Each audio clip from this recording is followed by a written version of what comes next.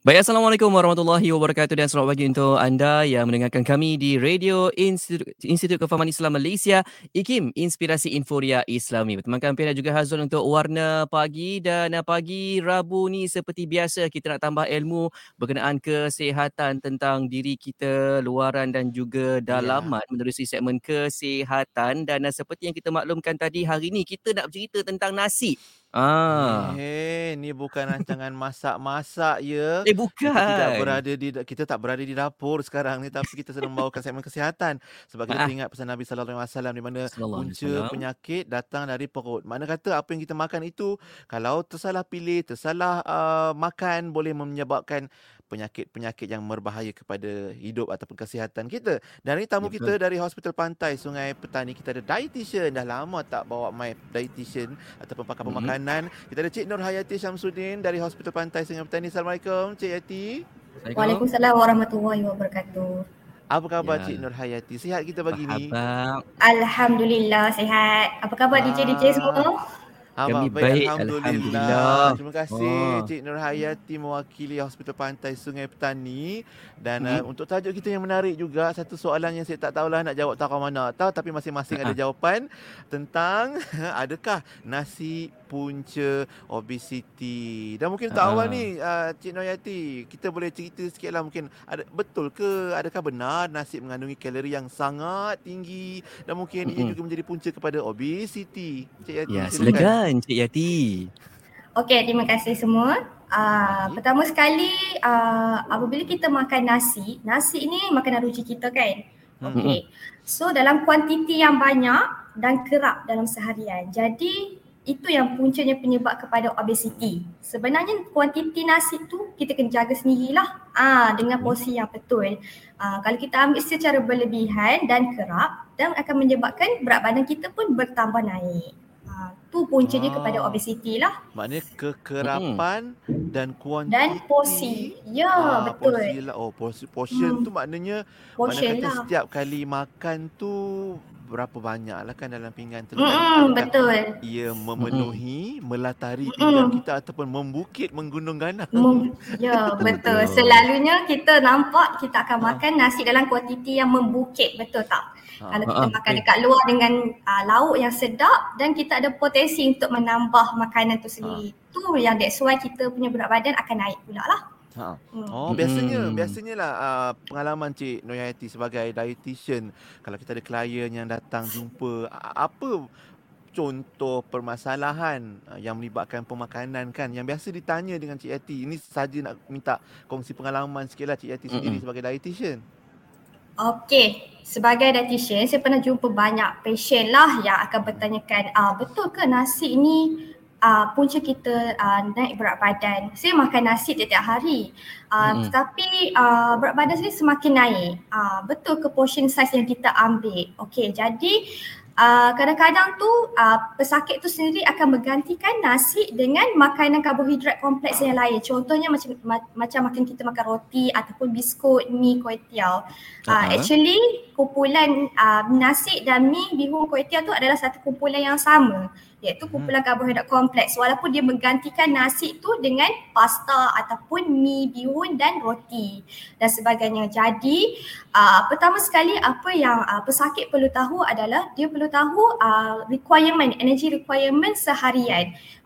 Energy requirement tu bergantung kepada umur pesakit tu sendiri dan jantina pesakit tu sendirilah. Katakanlah umur pesakit tu dalam 70-an dan pesakit mengalami obesiti. Jadi kita perlukan requirement mungkin dalam range 1,600 hingga 1,800 lah untuk elderly macam tu lah.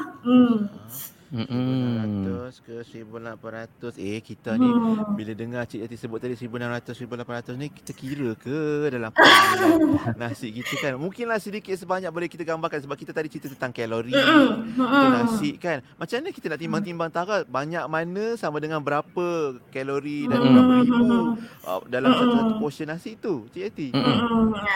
Okey, selalunya kita akan menggunakan food exchange list lah ataupun pertukaran makanan. Contohnya satu sendok nasi bersamaan satu keping roti iaitu bersamaan 75 kalori.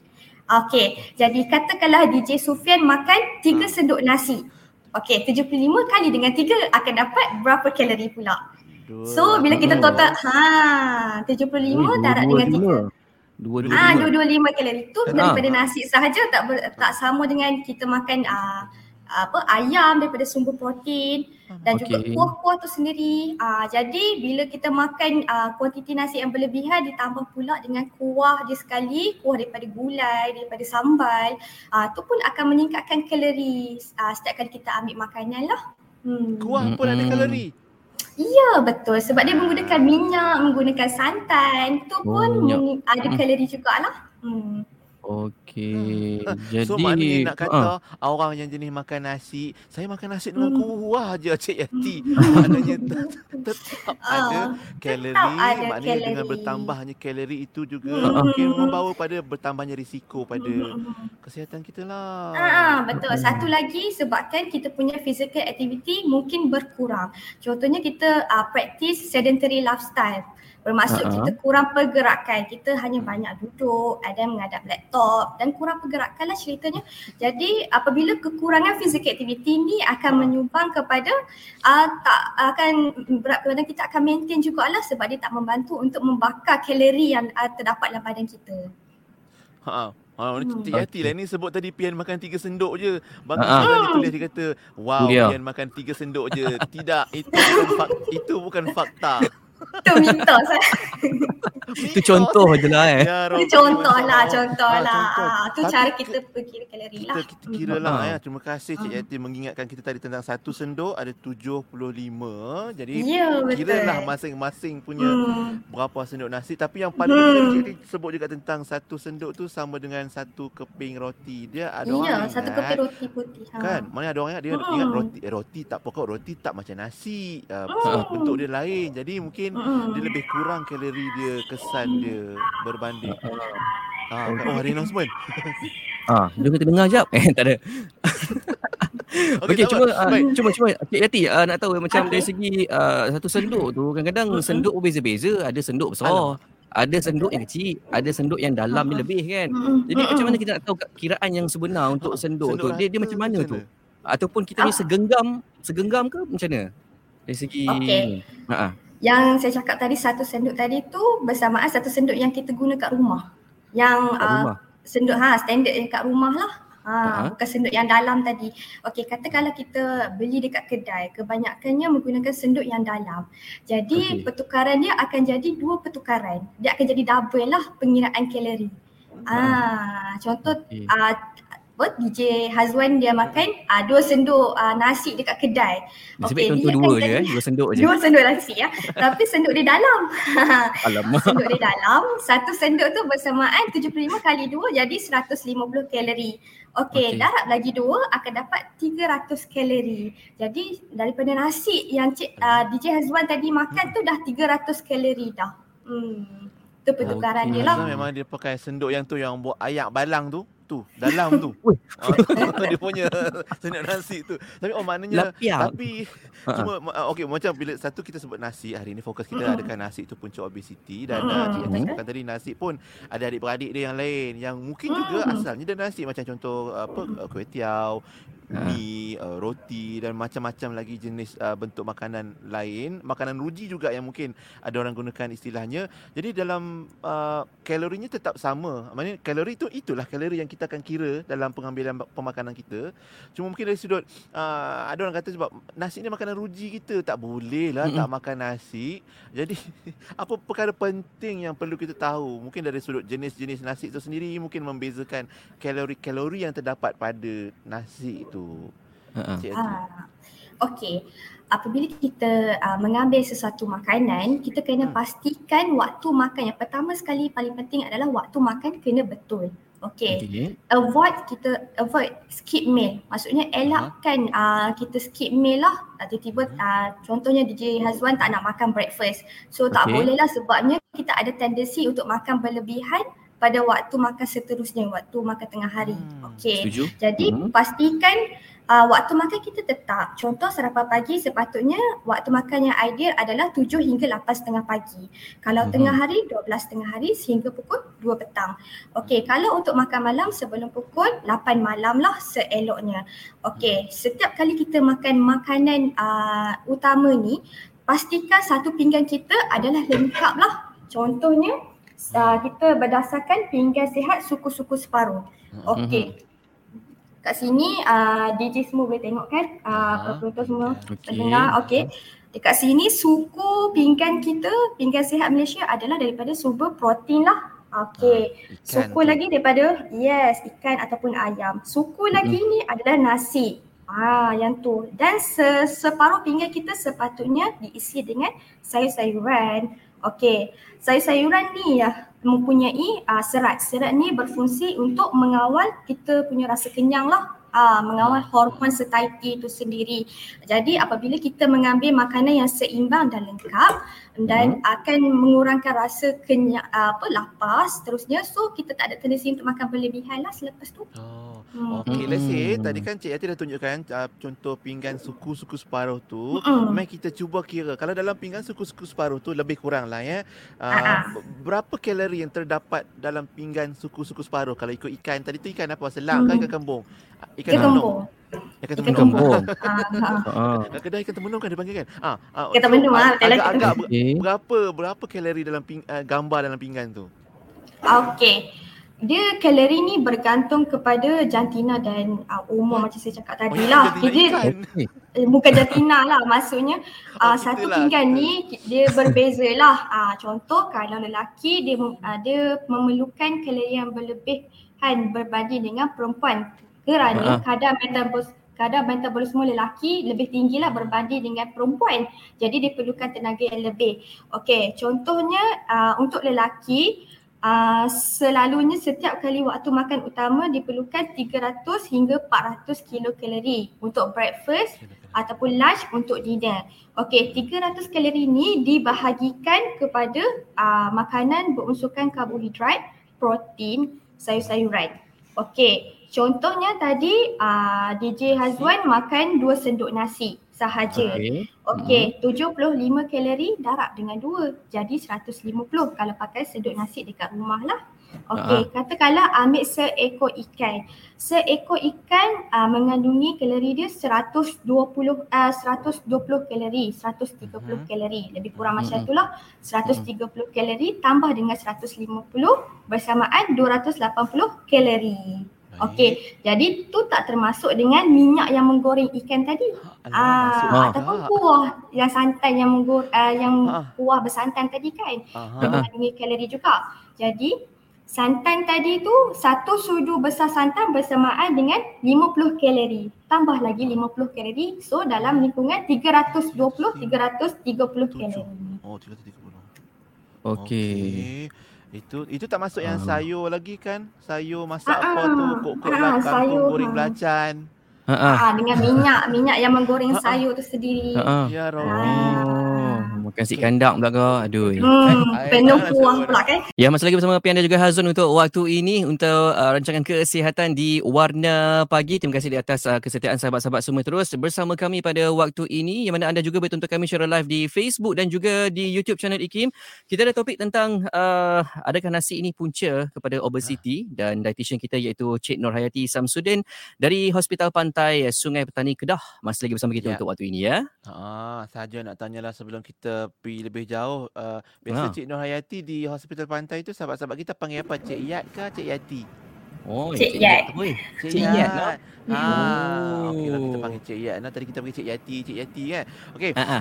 Cik Yat, kita nak sambung tadi cerita tentang ada sahabat kita mungkin dia pilih alternatif daripada beras putih, dia cari beras perang. Ada ke beza?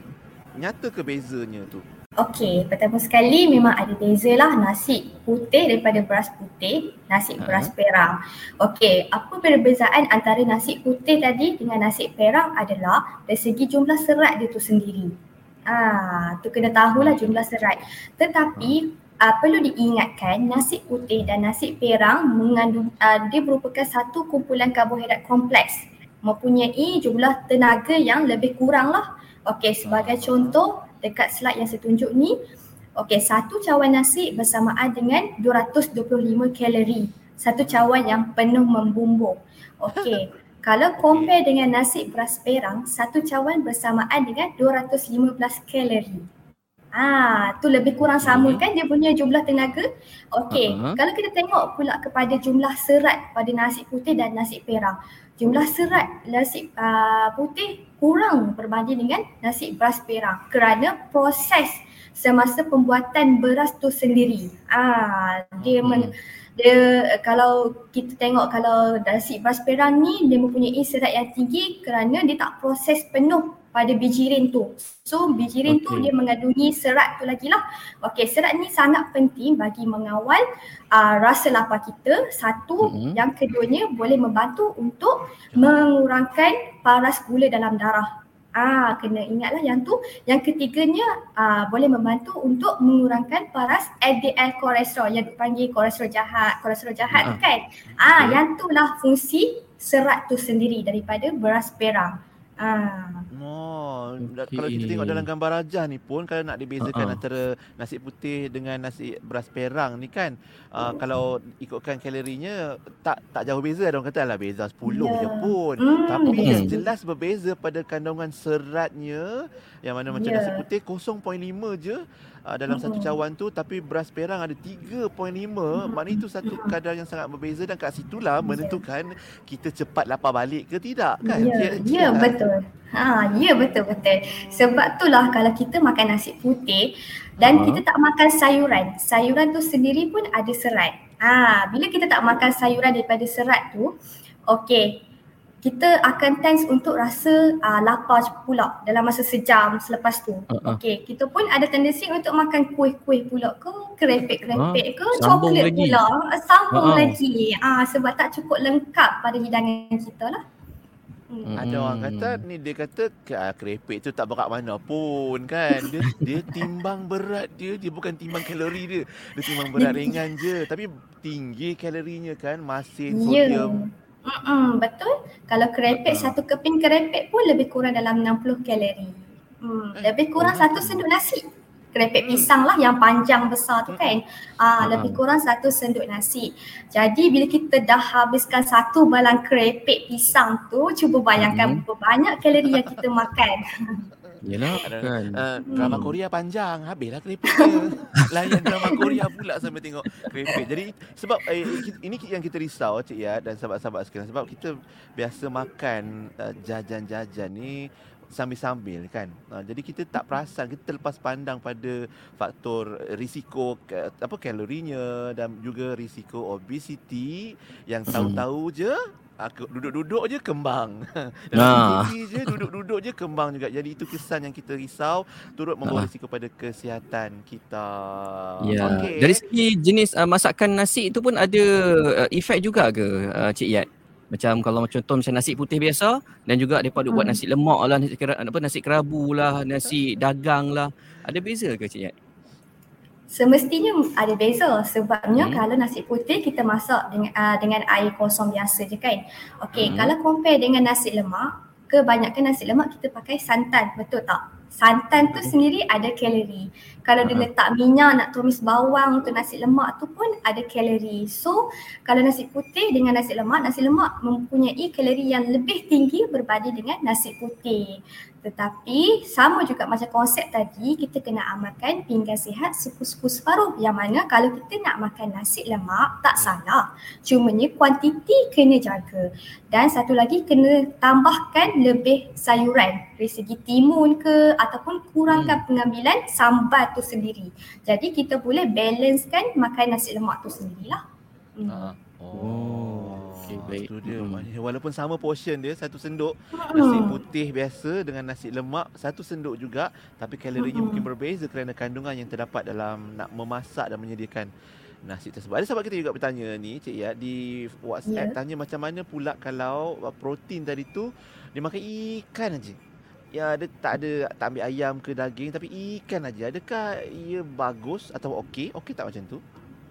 Okey, pertama sekali saya perlu tahu ikan yang diambil tu ikan laut ataupun ikan masin. Kalau kita ambil ikan masin pula, dia kandungan sodium agak tinggi dekat situ. Kalau hari-hari makan ikan masin, so ada tendensi untuk dapat darah tinggi pula lah. Okey, katakanlah dia ambil ikan laut, contohnya ikan temenung, ikan sardin. Kembung. Dan yang viral sekali ikan siakap kan. Okey, ikan kembung, ikan siakap, okey semua tu mengandungi omega 3. Kalau nak makan hari-hari pun tak apa, tak ada masalah. Kalau dia tiada masalah buah pinggang, jadi jumlah protein yang saya tunjuk tadi, 1 ekor ikan temenung tak ada masalah lah. Contohnya kalau individu sendiri mempunyai masalah buah pinggang dan perlukan dialisis ataupun tak perlukan dialisis. Jadi protein berbezalah berbanding dengan orang yang normal. Baik. Sahabat kita pengalaman macam-macam. Sahabat kita Anwar Faiz katanya, saya ada pengalaman makan berhidang di rumah kenalan, kat rumah kawan. Habis makan awal dah, mungkin sebab makan ikut portion tu lah, suku separuh kan. Tapi orang hulak nasi tambah pula. Nak pula takut tuan rumah kecil hati. Dia antara besar perut dan kecil hati, mana yang lebih bahaya? Okey, saya nak tanya, antara kesihatan anda dengan kecil hati, mana yang lebih penting? Kesihatan lagi penting kan. Jadi kita kena jaga kesihatan kita lah. Okey, ada juga yang tanya ni Cik Yat, Cik Zafran di Facebook ni katanya, ada tak kalau macam makan nasi berlebihan beri efek pada orang yang memang makan banyak tapi tak gemuk-gemuk dari segi kesihatan dia, sebab dia kata kalau nasi daun pisang tu memang tambah 4 kali tu normal, memang biasalah kan. Ini soalan-soalan menyerang dietitian kita ni. Tak apa. Okey, contohnya kalau individu tu kurus tapi dia punya selera makan tu tinggi, makan dalam kuantiti yang banyak, berat badan dia tak naik. Tetapi dia perlu buat ujian darah, nak tahu sama ada gula dalam darah dia pula naik ataupun total kolesterol pula naik. Sebabnya walaupun berat badan dia tak naik, tetapi mungkin dia akan efek kepada gula dalam darah tinggilah. Kerana apabila kita makan nasi dalam kuantiti yang banyak tanpa kontrol dan kuantiti sayur-sayuran pun kurang, jadi gula itu sendiri daripada nasi putih tu dia akan tersimpan di dalam hati kita. Bila tersimpan dalam hati kita, kita tak buat physical activity, tak burn kalori, dan lama kelamaan gula tu akan bertukar menjadi lemak. Okey, lemak tu lah menyebabkan kita punya result darah triglyceride tu tinggi pula. Tu perlu kita perlu buatlah saringan ujian darah setiap tahun, at least setahun sekali lah, nak tahu kita punya kondisi kesihatan kita adakah normal walaupun berat badan kita naik tak naik. Macam itulah. Baik. Kat situlah maknanya kita kena seimbangkan hidup kita lah. Maknanya boleh ke kalau orang kata okey, saya makan banyak tapi lepas tu saya lari jauh-jauh, saya buat kerja berat, angkat barang dan sebagainya, yang mana mungkin membakar lebih banyak kalori. Maknanya dia makan, dia tahu kalori berapa banyak kalori yang dia ambil, dan dia beraktiviti, dia tahu berapa banyak kalori yang dibakar. So adakah itu membantu untuk balancekan, seimbangkan tu Cik Yat? Okey, apabila dia makan kalori yang banyak, kita tengok pula kalori yang dia ambil tu daripada nasi tu sendiri ke ataupun kuah tu sendiri. Walaupun dia melakukan aktiviti yang berat, tetapi dia dah makan nasi kandak setiap hari kan, kuah yang banyak, setiap hari. Contoh kadang-kadang kan perlukan portion yang banyak, nasi penuh dengan kuah, lepas tu sotong, udang, ayam, semualah dalam satu pinggan. Dia pula mempunyai kandungan lemak tepu dan kolesterol jugalah dalam makanan-makanan seafood tu sendiri. Jadi bila kita ambil makanan yang berlebihan, kuah, lemak tepu tadi tu yang lebih, so no point jugalah. Jadi kita kena pilih cara masakan yang lebih sihat. Tak perlu selalu ambil cara masakan yang macam bergulai, sambal. Mungkin boleh makan, cuma dalam seminggu sekali dua memadai lah. Okey. Kalau bubur macam mana Cik Yat? Kalau bubur pula, boleh ke kita sama ke dia punya kandungan kalori dia tu dengan nasi juga? Okey, katakanlah DJ makan bubur 1 mangkuk ataupun 1 cawan bersamaan 1 senduk nasi yang dah masak lah. Okey, bersamaan 75 kalori, sebab bubur dia punya kuantiti beras tu sedikit berbanding dengan kita masak nasi putih, betul tak? Okey, jadi kalori dia kalau kuantiti dia lebih tinggi lah. Contoh macam 1 cawan bubur nasi bersamaan 1 senduk satu cawan bubur nasi bersamaan satu senduk nasi putih. Kalau makan 2 cawan bubur nasi bersamaan 2 senduk nasi putih. Jadi total kalori dia adalah 150. Maknanya tetap kena tengok jugalah, kena tahulah jumlah Ya. baik kat situ. Macam-macam lah. Ada juga sahabat-sahabat kita yang tanya ni, Putri Abdul Rahman Hafiz katanya kalau kita makan nasi yang beras basmati beza pula dengan beras rebus yang biasa kita tanak nasi tu, adakah sama kita ambil bila kita ambil lebih macam basmati tu, sebab basmati dia biasanya kurang kanji kan. Tapi kalau basmati tu makan sikit tak kenyang. Tak apa makan. Kita nak bagi kenyang ke makan. Okey, macam ni. Kalau kita tengok konsep balik nasi putih, beras perang, beras parboil, basmati dan sebagainya, kita berbalik kepada indeks glikemik. Okey, indeks glikemik ni adalah kita nak tahu jenis karbohidrat mana yang mempercepatkan aras gula dalam darah kita naik dan cepat rasa lapar. Okey, contoh nilai glikemik dia melebihi 70. So dia ada tendensi untuk kita akan rasa cepat lapar. Kalau semakin rendah nilai glikemik, semakin lambat kita akan rasa lapar, kita akan rasa kenyang dan mengandungi serat yang tinggi. Contoh makanan yang rendah glycemic index ni adalah beras perang, beras basmati. Beras basmati ni kategori sederhana nilai glycemic index lah. Kuantiti kena jaga juga sebab dia kumpulan nasi, kumpulan bijirin dan kumpulan cereal lah, bijirin. Jadi kumpulan yang sama walaupun jenis yang berbeza, kuantiti kena jaga. Contoh kalau puan tu sendiri memerlukan 2 senduk ataupun 3 senduk nasi sahaja setiap kali makan, pastikan kena ada sayuran walaupun serat tu dah ada sendiri daripada beras basmati tu lah. Masya Allah, dahsyatnya hari ni kan Cik Ad dan sahabat-sahabat sekalian. Kita bincang kita tentang nasi je tau. Kita tak cerita lagi tentang lauk pauk kita yang macam-macam, rempah masuk, garam, bukit gunung laut semua masuk. Lepas tu belum tambah yang cheese sebagai meleleh sebagai tu. Tak cerita lagi ni baru cerita tentang nasi saja. Dan adakah ia juga boleh jadi punca obesiti. Dan ada sahabat kita bertanya juga dari sudut teknik masak nasi ataupun menanak nasi ni, kalau yang jenis kukus nasi macam mana? Dia bukan tanak macam biasa kan dalam periuk tu, tapi dia basuh-basuh, lepas tu dia kukus lah secara kukus. Adakah itu lebih sihat atau lebih berkesan? Cik Ad? Tak kisahlah masak kukus ke ataupun masak menggunakan rice cooker biasa, kuantiti serat tu still samalah. Walaupun cara masakan yang berbeza, cuma ikut pada jenis beras tu sendiri. Mungkin beras perang yang kita tanak tu lebih tinggi serat berbanding kita masak nasi putih, macam saya cerita tadi lah. Okey, baik. Okey. Macam-macam soalan. Ni pun ada juga soalan ni. Nasi goreng ni tinggi ke kalorinya, Cik Yat? Semestinya tinggi kalori sebabnya bila kita masak nasi goreng mesti menggunakan minyak, betul? Minyak untuk menumis.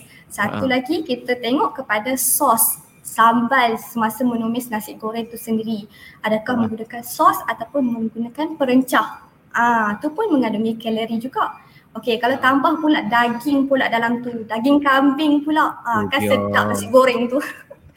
Okey, daging kambing tu pun boleh ada kalori juga. Jadi nasi goreng bila kita combine sekali, ada kalori yang tinggi lah berbanding dengan nasi putih. Tetapi make sure bila kita makan nasi goreng perlu ada sayur-sayuran. Bergantung kepada kita refer suku-suku separuh tadi lah. Jadi kita dapat healthy and balanced diet. Tapi rasa kalau macam beli kat kedai tu takkan dapat suku-suku separuh tu, Cik Yan. Ni nasi goreng kan. Sepinggan penuh dia bagi tu. Tak apa, DJ Hazwan, kita boleh sebagai pengguna kita boleh request kepada kedai tu sendiri, kata saya tak nak penuh, saya nak separuh je. Separuh tu pula kongsi dengan kawan. Saya nak request sayur lebih. Macam tu. Sharing is caring. Tapi aneh kasih separuh nasi. Ya boleh, tapi harga penuh. Alamak. Sebab tu kita kata tak apalah, penuh. Itu cabaran yang sangat yang selalu kita hadapi. Dan saya terbayang juga bila cerita tentang makanan ni, teringat Tun Dr. M biasa sebut. Dia kata kalau kita makan, kita rasa sedap dah stop. Sedap sebab dah rasa sedap tu. Kalau kita cari sedap kan, kita ni lain. Asal sedap kita tambah lagi. Sedap nyam tambah lagi. Tahu-tahu berat bertambah. Saat lagi kita nak berehat kejap, Cik Yat. Kejap lagi kita nak ceritakan juga tentang macam mana mungkin cara untuk seimbangkan dan nak membudayakan pemakanan sihat, dan juga mungkin kalau yang nak turunkan berat badan, berapa banyak berat badan yang boleh kita turunkan yang sebaiknya lah, yang selamat untuk setiap individu. Dan mungkin kejap lagi kita punya slide apa yang kita nak kongsikan juga, Cik Yat, kalau boleh kongsikan sikit gambarannya tu. Sikit. Okey, selepas ni kita akan kongsikan berkenaan cara untuk praktis suku-suku separuh. Mesti orang tak tahu macam mana kita nak praktis suku-suku separuh dengan cara yang betul. Yang keduanya kita akan kongsikan tips macam mana kita akan rasa cepat kenyang. Mungkin para pendengar semua akan cakap makan nasi sikit tapi still lapar kan. Mungkin kuantiti sayur dia kurang ataupun cara masakkan lauk tu sendiri yang berminyak. Okey. Jadi lepas ni kita akan kongsikanlah tips macam mana kita akan rasa cepat kenyang. Terbaik. Sebab biasa kita dengar cepat lapar. Perkongsian kita hari ini jangan ke mana-mana, terus bersama Cik Yat ataupun dietitian kita Nurhayati Syamsuddin untuk perkongsian segmen kesihatan, cerita tentang adakah nasi menambah ataupun berisiko pada obesiti. Ya, untuk anda yang sedang menonton kami di Facebook dan juga di Facebook IKIM FM, anda juga boleh sharekan juga perkongsian ini, dan ada soalan anda boleh ajukan di sana, termasuk juga di YouTube IKIM, dan WhatsApp kami nombor yang sama juga 011290040004. Kita bercerita tentang adakah nasi ini punca kepada obesiti ya.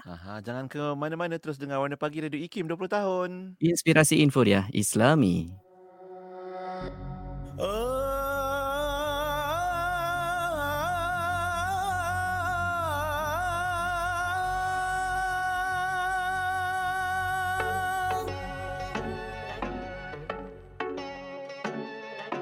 Darjatmu kan diangkat, bukti segala nikmat, begitulah ganjaran dari Tuhan. Membentuk peribadi, luhurnya sanubari, agar sucinya jiwa dari muda. Ilmu akal laksana mata, lihat cahaya sempurna. Pelita ilmu menjaga nafsu dari dibelenggu, jiwa yang lesu. Pelita ilmu menjaga kalbu menjadi temanku saat ku perlu.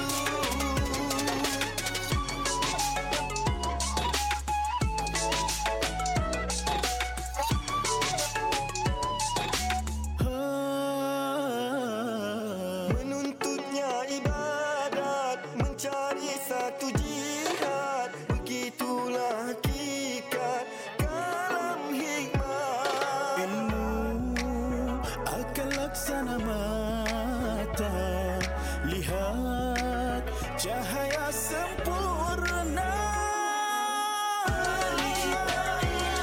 Menjaga nafsu dari dibelenggu, jiwa yang lesu. Pelita ilmu menjaga kalbu menjadi temanku saat ku perlu.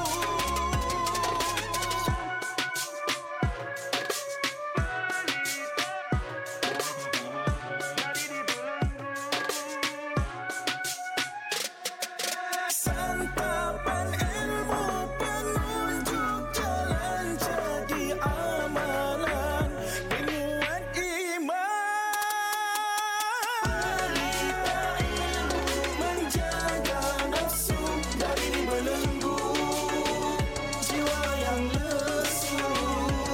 Pelita ilmu menjaga kalbu menjadi temanku saat ku perlu.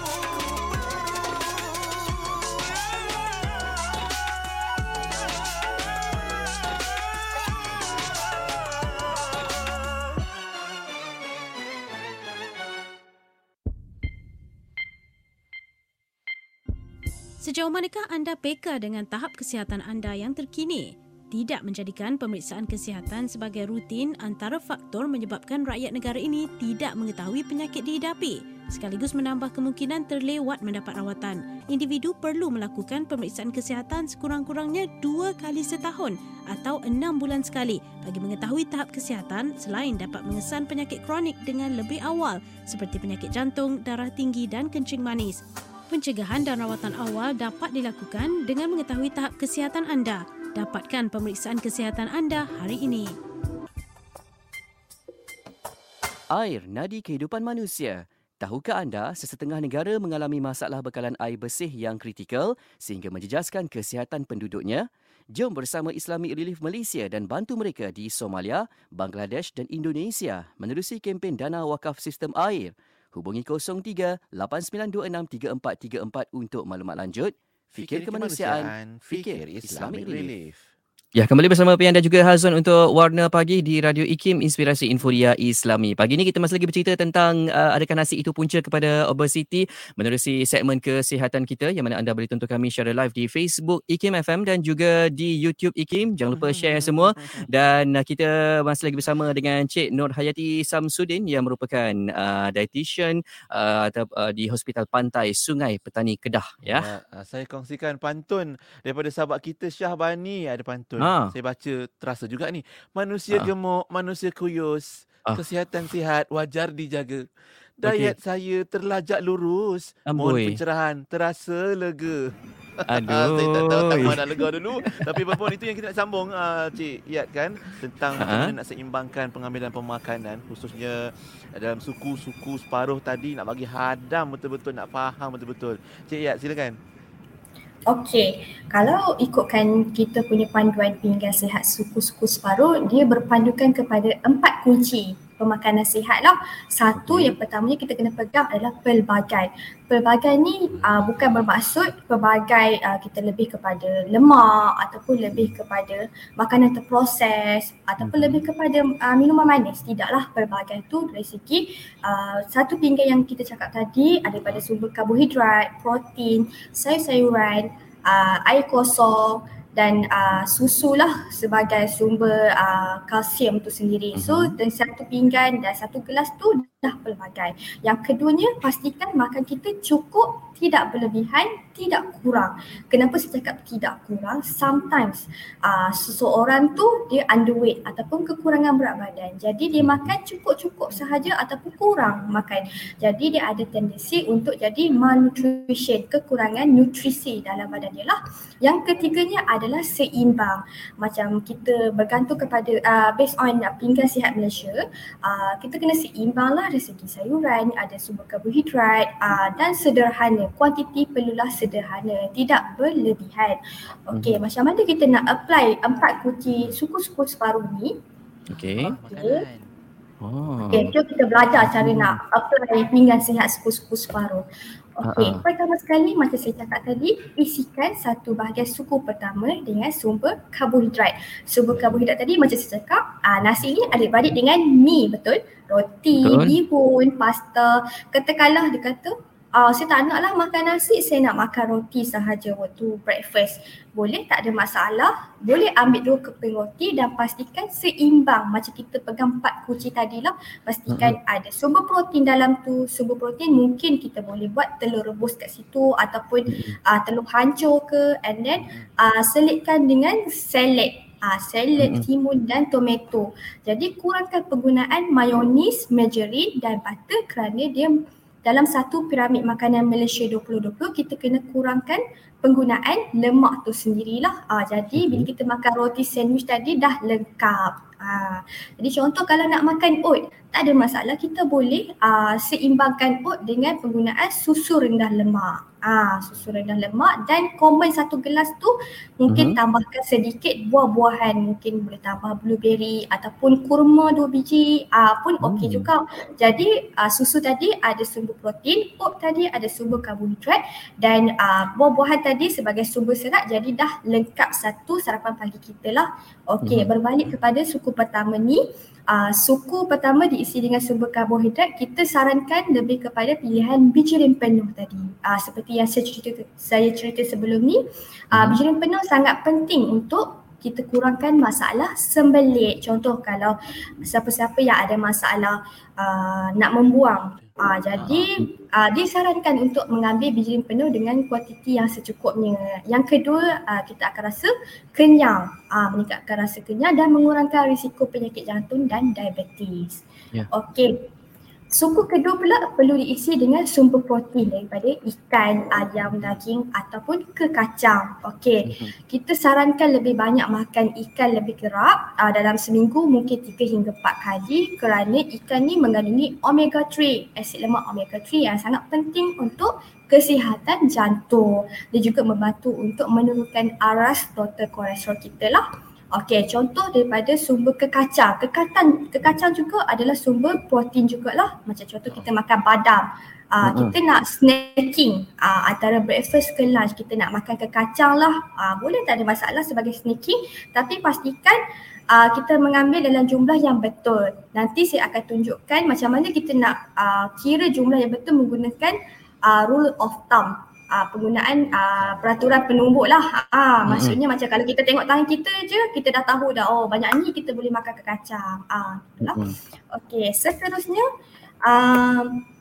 kita pula kena isi separuh pinggan dengan sayur-sayuran. Lebih disarankan kepada sayuran berdaun hijau ataupun bayam, kailan, kangkung. Kalau nak makan sayuran berwarna lain pun tak ada masalah, sebab setiap warna pada sayur-sayuran mempunyai nutrien tersendiri.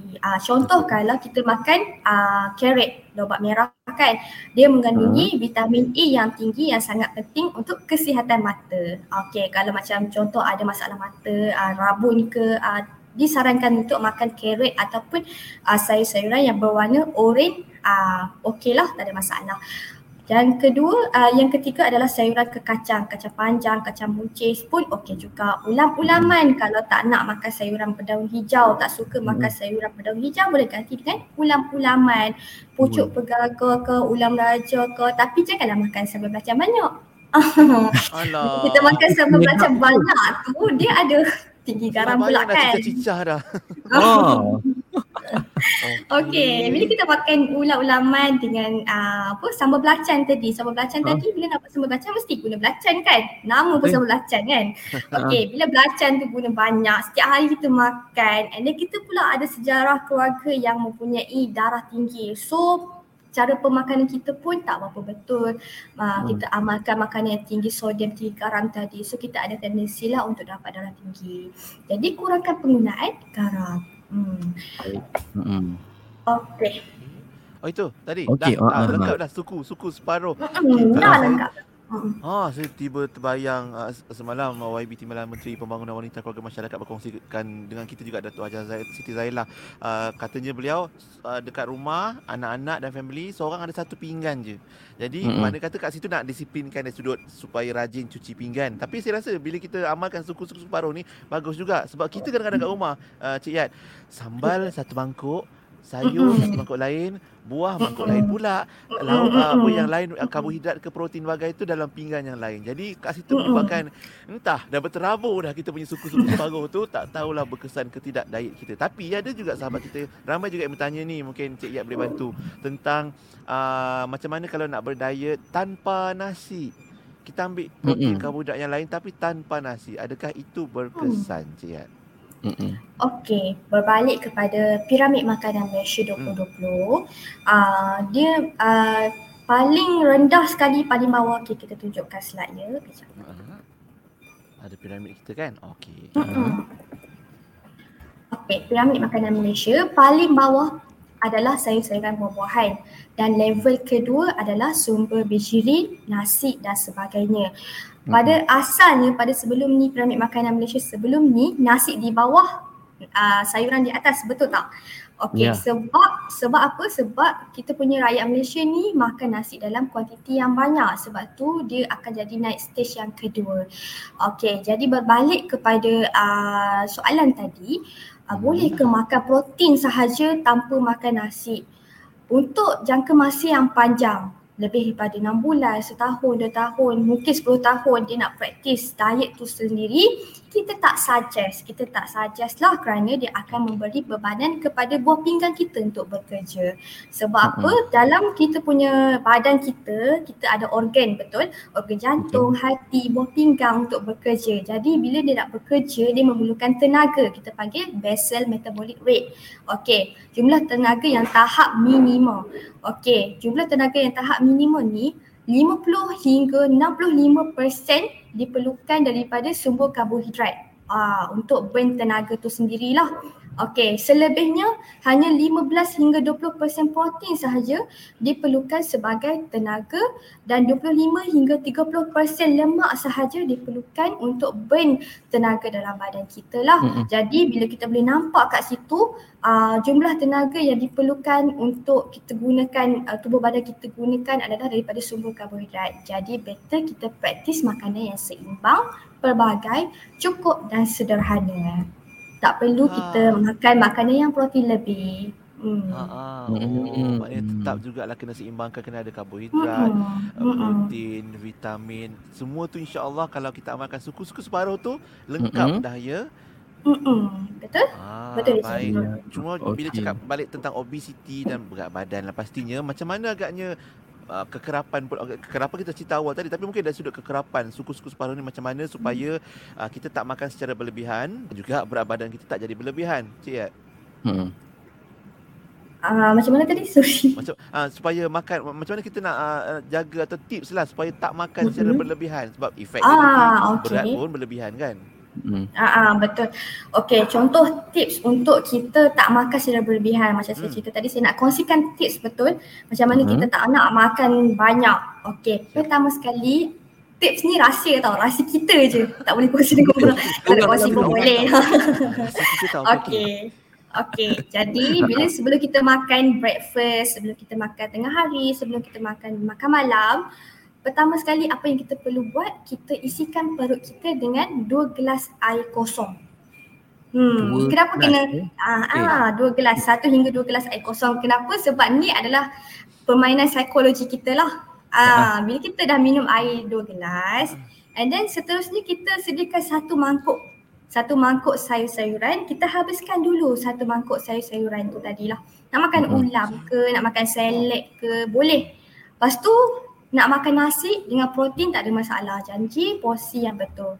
Bila kita dah penuhkan tangki perut kita, kita tak tend untuk makan yang secara berlebihan, nak tambah lepas tu ke, tak adalah, sebab kita dah penuhkan tangki perut kita dengan air masak tadi, dengan sayur-sayuran tadilah.